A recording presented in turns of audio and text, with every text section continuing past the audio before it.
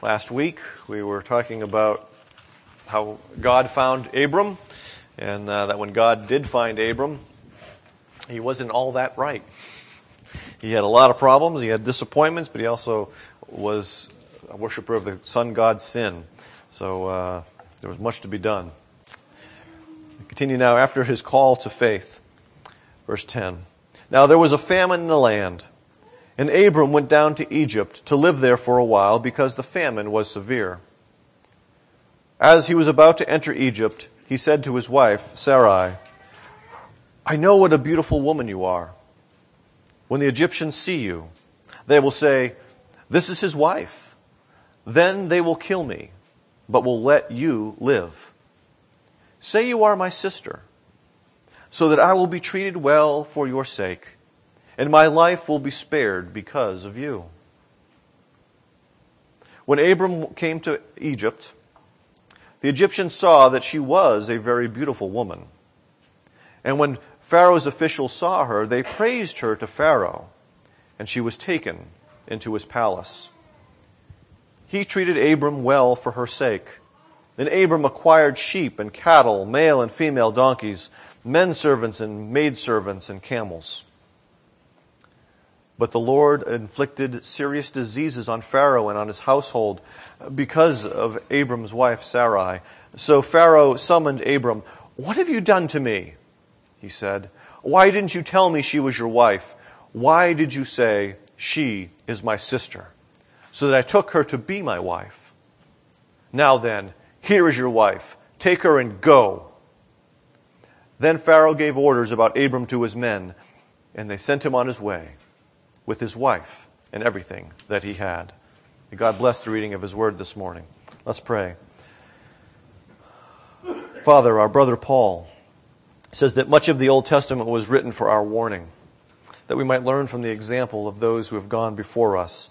And sometimes we see the negative examples even here. We learn how difficult it is to live by faith. But we are also, Paul says, the ones upon whom the fulfillment of the ages has come. And so help us to see not just our sin in them, but Jesus in whom all things are fulfilled, that we might trust him and trust him alone this morning. In Jesus' name, amen. I would imagine that none of you here remembers learning how to walk. Does anyone remember that process? Some of you who maybe have seen it on film perhaps, or bits and pieces of it, but I don't remember learning how to walk. But I remember watching my daughter learn how to walk. And I remember those very brief, first things, when she stands up. You know how all kids have, they climb up, they pull themselves up and they stand there. And they do the wobbly thing. And you're kind of always wondering, are they going to make it? Especially if they have, a large head. And the center of gravity is a little bit off, And so there's a little more wobble kind of going on right there. And our daughter didn't have a big head, so we didn't see too much of that. Our daughter almost walked when we were on vacation up north. And it was very close to her birthday. And you looked like, she's almost there. She's almost there. And then we came home and it set her back. But then it was one day, I was in our bedroom. And she had pulled herself up by the window in our bedroom. And I guess she had been looking out. And I turn around and all of a sudden I see her kind of going, walking across the room. About 10 steps or so. And then finally it was like, boom. Okay? It's kind of cute. Right? There's not all that much damage you can do to yourself when you're learning to walk. Although I am reminded of when our nephew Patch learned to walk. And I remember because this was the first time I met Amy's family. And Patch was young and he was a go-getter because he had two older siblings. And I remember, this is up north, sort of in the basement, and there's a wood-burning stove. And he's trying to run along and he does a header and he bounces right off the mantle place of the... But hey, it was Patch and he just kept going. It didn't matter. He got right up and kept going. But we don't remember this. It's not too much damage is done. But learning to walk by faith is very similar in many ways to learning to walk. And there are going to be times when you wobble. There are going to be times when you fall flat on your face. And that's what we were watching right here in the text this morning, is a man who is learning to walk by faith. Because it is not something that comes natural or normal to us. It is something that God brings us to school, so to speak, to learn how to do. So, the big idea this morning is that God preserves the promise despite circumstances and sin. And so what we find here in the first part is that fear leads to sinful self-preservation. Obstacles arise. Remember, Abram has moved into the land. He's gone from, remember our little non-map. He moved from Ur up to Haran, then down into Canaan, and there it was God appeared to him again and said, "This is the land that I'm giving you." So years after he received the initial promise of, "Go and I'll show you where I'm going to give you," suddenly he knows where, and then there's crisis pops up because there is a famine in the land. And now what is interesting as we look at the first half of this text is that God is conspicuously absent. It's not that God isn't there, but God doesn't seem to be in the forefront of Abram's mind as he encounters these things. And as a result, Abram begins to rely upon his own solutions instead of the one who called him to the Canaan in the first place. So this famine arises. The land that he had been promised just before has become barren, and as all of us would be prone to do, fear set in. Okay? That is normal. Think about the joblessness that goes on now. I've been there. Okay? I know what it's like to be underemployed and to kind of go, how is this all going to happen? Where is the mortgage going to come from? How are we going to pay the health insurance? How are we going to make sure that my kids have food to eat every day? These are similar to the ideas that would be going through Abram, because now he's got not just he and his wife, not just Lot, but remember, he had this group of people that left Haran with him. He's responsible for all of these people. It's one thing to think of yourself, I'm responsible for my family, but I've got a brother-in-law who owns a small business, and you start to feel that responsibility for all those people as well. And so Abram is feeling this great responsibility, and with this obstacle, there is fear that sets in. But what's interesting is that he doesn't turn to the Lord in this instance. There's no record here of he prayed. There's no record of him seeking God, of going to the altars that he has built and worshiping him and saying, what do I do? All we have is his plan, which was to go to Egypt. Which is kind of interesting because he's never been to Egypt. And Egypt is down here. Why wouldn't he go back there? We're not really sure, but one of the realities is that I'm sure he heard this he's on a trade route, and I'm sure he heard this from people traveling up and down the trade route, is that the reality is that because of the Nile and the regularity of the Nile, that they were more or less protected from famine. We're going to see that, of course, I don't know if we'll get there, but later on in Genesis, there's a famine that strikes even Egypt. Okay? But Canaan is very subject to famines because it depends upon rain for irrigation, not a river. And so there's no rain. A famine has set in. Abram and his people are desperate to know what to do, and he comes up with the idea to go to Egypt. The key idea that we have to keep in mind here is not just that there's a solution, but he didn't trust God who had just promised him the land. He's now living by sight and not by faith. The promise that he had been given has begun to move out of his vision. It's not occupying his mind. He's not going, hey, Lord, you promised me this land. Help me to stay here. He's moving away. And so we have this phrase that he sojourned. Which, for those of us who are not familiar, any of you ever sojourned anywhere? No sojourners? Okay. The idea here of this word sojourn, this is the verb form, but in the noun form, it has that idea of a resident alien. And the concept is that you check in at the border. We sort of have this idea that way back then, borders? What are borders? People just kind of came and went, and there were migrations that took place, and large-scale migrations usually ended basically in war and the, destruction of a culture. But what's happening here is that we have archaeological evidence of forts along the trade routes that you would have traveled to get down into Egypt. You had to check in at the border. You had to say, I am so-and-so. This is my name. This is what I do, so that you can prove that you could, have a living for yourself. You had to do this in order to cross the border. And so Abram gets permission to enter into Egypt at this time. But there's a problem that erupts. And it starts off kind of good, because doesn't every woman love to hear that phrase? You are a beautiful woman. Doesn't that just, when you hear that from your husband, doesn't that make you just go, oh? I wouldn't know that because I don't hear that, which is a good thing. Okay? But he continues. And they will kill me.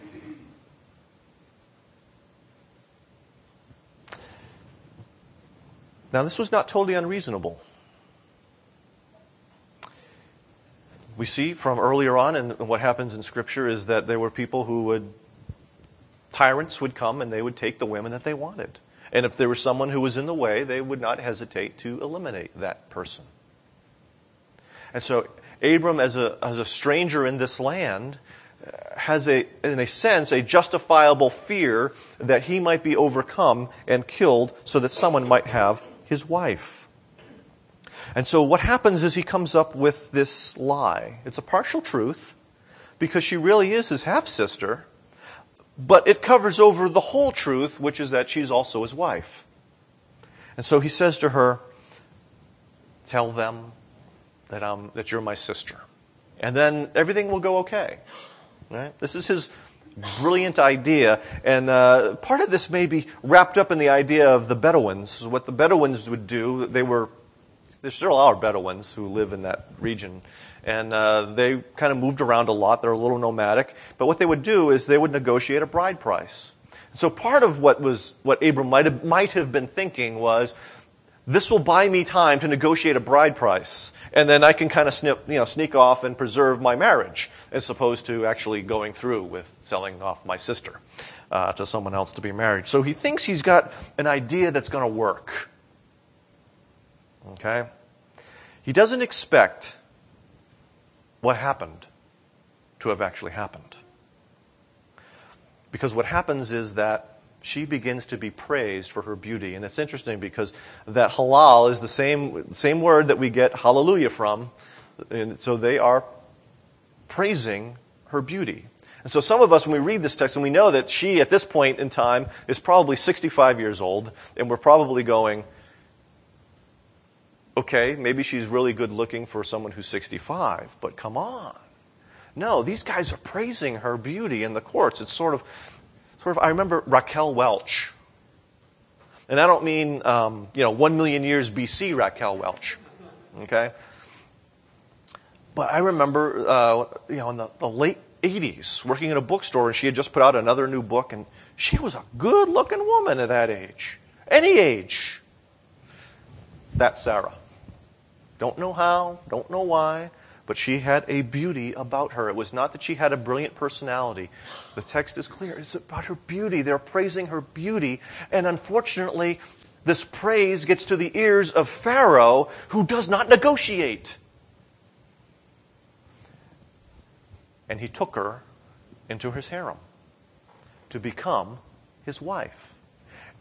Okay, now not only is Abraham not in the land that he has been promised, but now the wife through whom the seed is supposed to come that he might have a great nation is in someone else's house, not his own.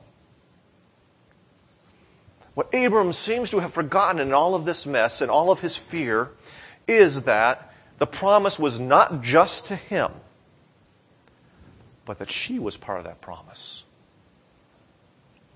He's going to forget that later. We're going to see he's going to stumble. He's going to fall throughout this whole process. She's brought into the harem, but here's the good news, so to speak, if you're Abram, is that because he's her brother and he's now going to be related to Pharaoh, he gets some sweet deals and Pharaoh treats him nicely. He gets a great gift from Pharaoh in all of this. But despite the material wealth that comes to him, the fact is the promise is in jeopardy. And this does remind us that the idea that living by faith is something that is learned by practice. It is not something that happens accidentally or normally, just sort of occurs. Pastor Matt Chandler in Dallas talks about how holiness is not an accident. Okay? You growing in sanctification just doesn't mysteriously happen. But there is great diligence and effort that goes into that, as well as the providence of God that goes into that. And in learning to walk by faith is very similar in that God brings these circumstances into our lives that will challenge our faith, that He might strengthen it. But Abram has not done well because he's in fear of his circumstances. He's in fear of man. His unbelief is now present, and so he has done these things to preserve his own skin instead of trusting his God. So fear undermines faith and leads to disobedient self-preservation. And thankfully, that's not the whole story. Because God is mercifully faithful to His promise. Verses 17 through 20. Because now God shows up. The one that Abram was ignoring this whole time shows up even though he doesn't seem to have been invited. Okay? And what he does is he plagues Pharaoh and his household. That word afflict, it's the same, it's the verb and the noun of the same thing, plagues. He plagues Pharaoh and his household. And what happens is that God keeps His promise that we talked about last week. He is cursing those who treated Abram lightly, who thought his wife was someone that they could just take for their own. And so now he is cursing Pharaoh, and he's keeping the promise that he made years before. Apparently, Sarai is untouched by this plague, and probably, reading between the lines, was questioned by Pharaoh as to why she and no one else was touched by this plague. And that is how Pharaoh knew that she was not just his sister, but also his wife. And so what happens is that Abram is now confronted by a very angry Pharaoh. His questions seem to echo Genesis 3. What is this that you have done? He adds to me. But still, there's meant to be this echo of this confrontation. God and Adam, godless Pharaoh, or idolatrous Pharaoh, with godly Abram. See the sad irony there? That's at work. This is not the way it's supposed to be. Abraham's supposed to be the guy rebuking Pharaoh, not Pharaoh rebuking Abram. And yet, this is what has happened. He is being rebuked by a pagan king. And then Pharaoh says, "Go." Same thing we find at the very beginning of chapter 12. The sad irony is he says the same thing to Abram that God said to Abram, except this time it's not a positive thing. Abram and all of his house are expelled from Egypt. His visa, his resident alien status has been revoked. He's booted. Hasta la vista. Have a nice day. Don't ever come back.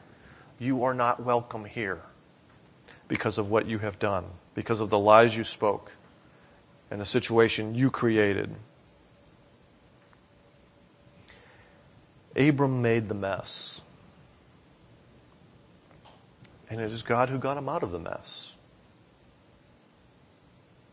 You see, this is part of living by faith. Our faith will falter. But the object of our faith never falters. We sometimes get stuck into this trap thinking that our walk by faith really depends upon the strength of our faith. And really, it depends upon the strength of the object of our faith.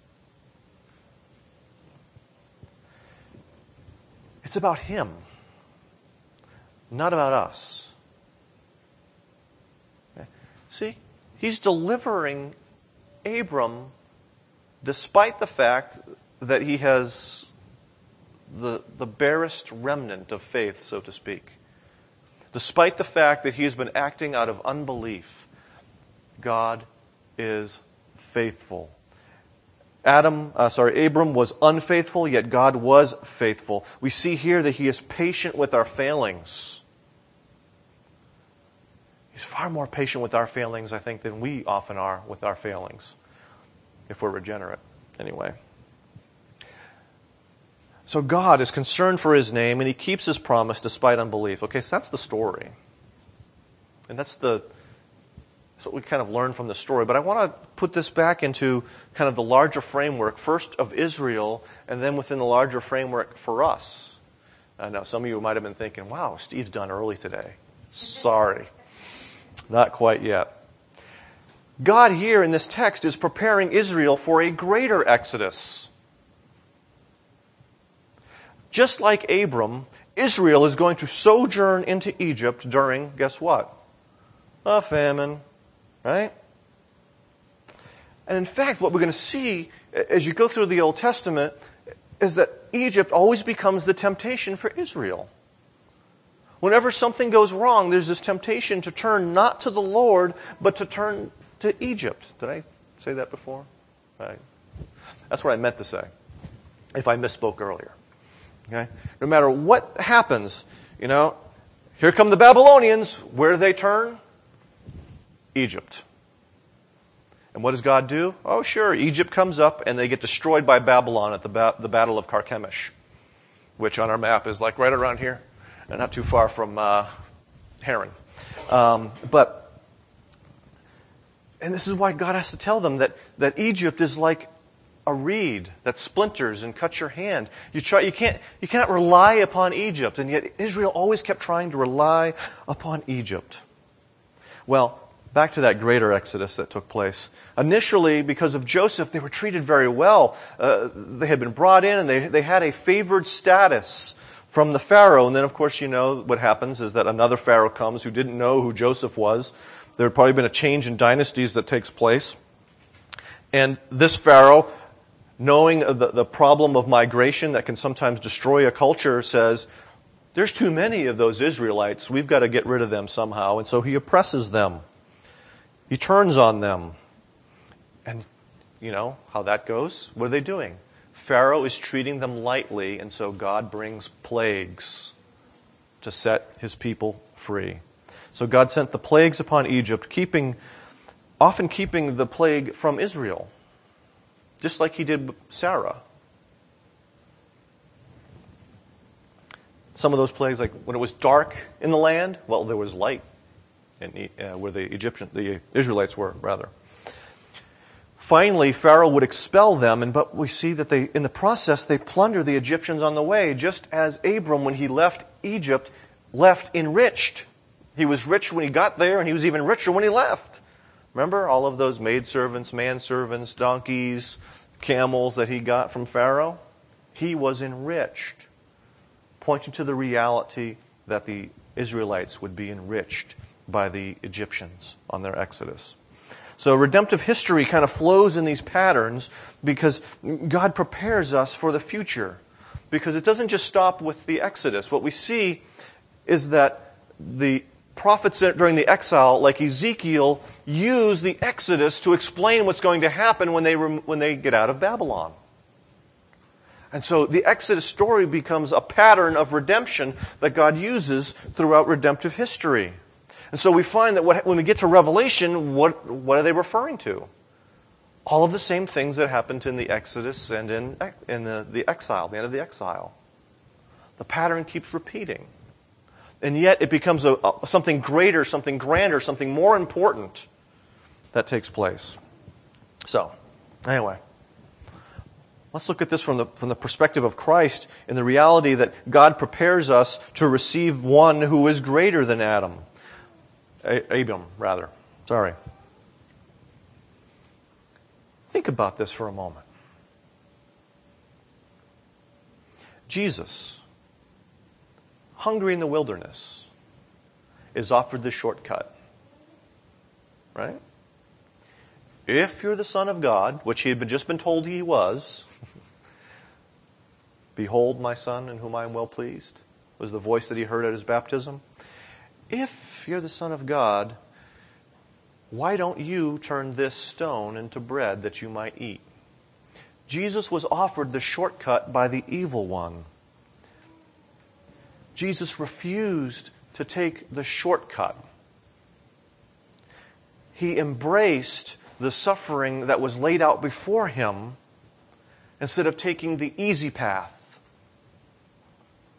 And it is through that Jesus overcame, precisely because he embraced the hard stuff. He overcame not just the circumstances, he overcame his enemies.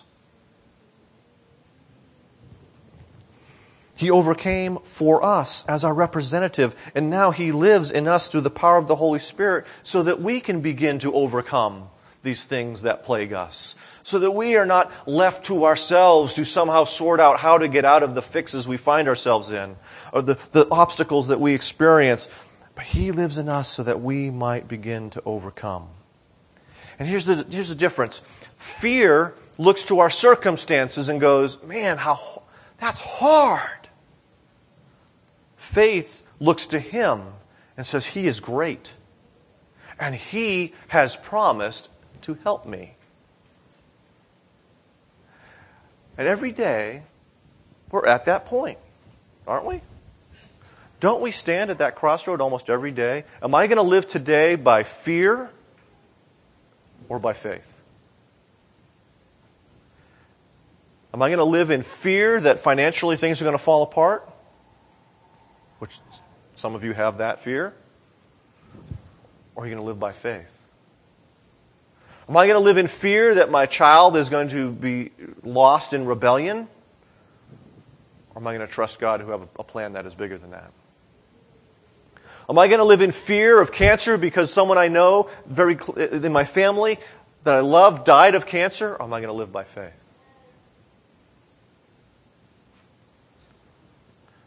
Am I going to live in fear that I'll lose my vocation if I tell the truth? We're going to get to that in just a moment. Or am I going to live by faith? This is something we live with every day. Whether that day we will walk in fear or whether we will walk in faith, all of us are there. Jesus, when you get to his trial, he knows what will come if he tells the truth. Are you the Messiah? He knows if he speaks the truth, he will die. But he doesn't cover it up. He doesn't pull an Abram. He does not tell half the truth. He does not deceive. He resisted this temptation to save his own life so that he might bear the penalty for his people who did lie to save their lives, among other things. And that's the reality, too, is that the fear of man tempts us often to lie to protect our reputations, to protect our jobs, to protect our relationships. The fear of man is what drives much of our deceit. I remember being in college. I'd been a Christian for barely 2 years. Group project for my business class. We had to develop a business plan, and we had divided up the work, and I was supposed to do one part of this process, and we're meeting with the professor to see how everything is going, and she asks, and I hadn't really done my task, and yet everyone else was kind of like, oh yeah, that's done. And so I just kind of was like, oh yeah, that's done. Let's protect that grade. You know. I gave in to the fear of man that instant. And we make all those little compromises because we figure, well, you know, I'll do my work later, right? It's just not done now. And I remember I couldn't sleep because the Spirit was at work going, hello. Hello, Steve. That's not how you live. That's not what you're made to do. And So I should have talked to, this is again, youthful indiscretion. I should have talked to my group members first, but I went and told my professor. I said, you know what? I wasn't honest. But we can't be worried about the consequences as much as we worry about whether or not we're betraying our God in the process. I said, that happens to us on a regular basis. Right? That's just college, man. That's not important stuff. And yet there it was. That fork in the road. But what happens is that Jesus came, to free us from the fear of man by creating a greater fear of God in us. And he talks about that a little bit in the Gospels. He says, don't be afraid of those who can destroy the body. Okay? Jesus recognizes the power that is within humanity to persecute and to kill. But he says, fear instead the one who has the power, the authority to destroy both body and soul in hell. We're talking a little bit about that in Sunday school this morning. Okay? A much greater authority, a much greater power. He is the one that we should live in reverence of, instead of bowing in fear before these people that are in authority over us. Okay? Him.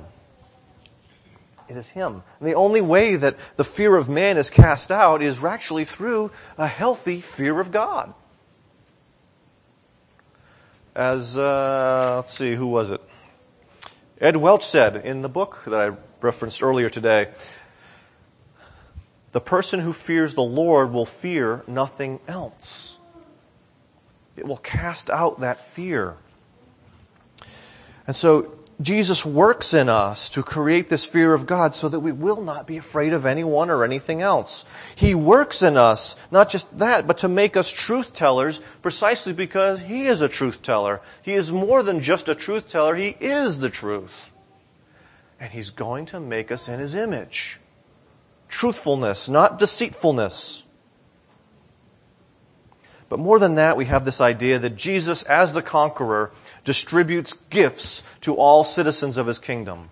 Think about that for a moment, okay? Just in the idea of Abram received these great gifts from Pharaoh. What does the Scripture say about Jesus in Ephesians chapter 4? But grace was given to each one of us according to the measure of Christ's gift. Therefore it says, when He ascended on high, He led a host of captives, and He gave gifts to men. Jesus, as the conquering King of the universe, is enriched and gives that richness, shares that richness with all those who belong to Him.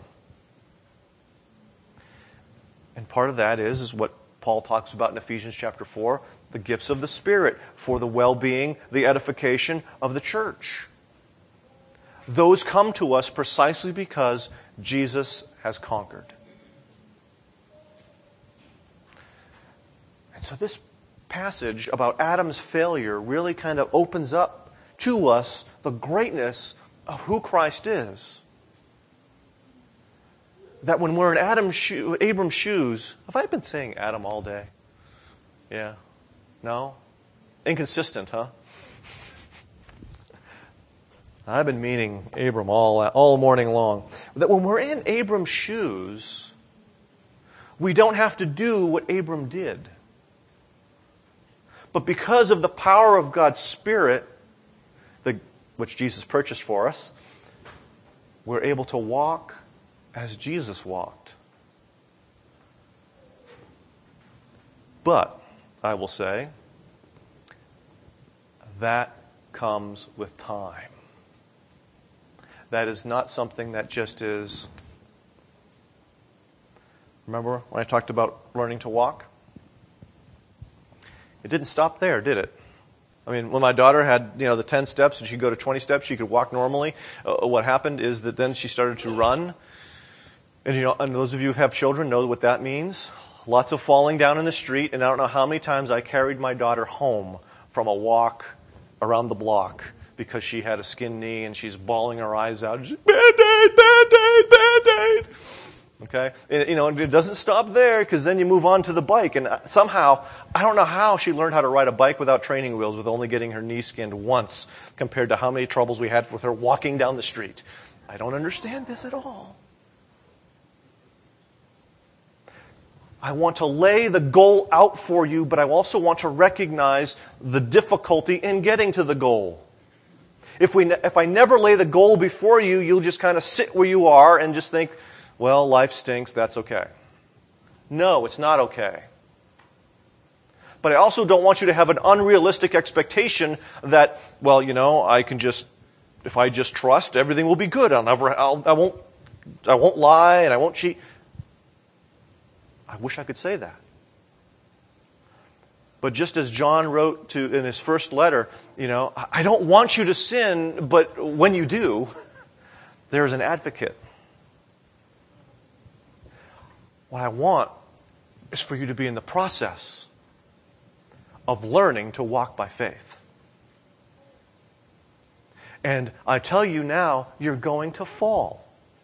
No matter how long you've been in this process, you're still going to trip in your, hey, I still trip. Physically, I've been walking for 40 years. I still trip.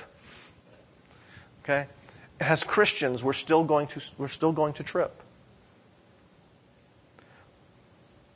But as Christians, we get back up and start walking again. Instead of saying, I'm done. Because Christ is sort of like the dad beckoning their child. Come here. I'm waiting for you. And not in a cruel way. Because he knows by the power of his Spirit, he will get us there. Okay? Anyway. Walking by faith is not automatic. It is a process that is learned as God works in our circumstances, as He works to expose our fears, which then provide us with an opportunity to walk by faith instead. And when we fail, He is there to pick us back up again and to get us started again. And if we need a Band-Aid, He'll give us one of those too. It isn't the size of our faith that's important, but the object of our faith. And the object of our faith is Jesus, who overcame fear, who overcame death, who overcame hell, who overcame sin, and who overcame the devil. And so while it may be difficult, the end is sure. Let's pray. Fear, Father, are so common to us. Unbelief is sort of like always there for us, always a temptation for us, always an obstacle for us, almost like the tail of a dog. And at times they rob us of our spiritual vitality, just like the heat of the day can rob us of our physical strength. Father, in the school of faith, there is no easy lesson. You stretch us.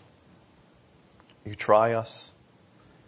Prepare us, exercise us, purify us, that we might be more consistently satisfied in you.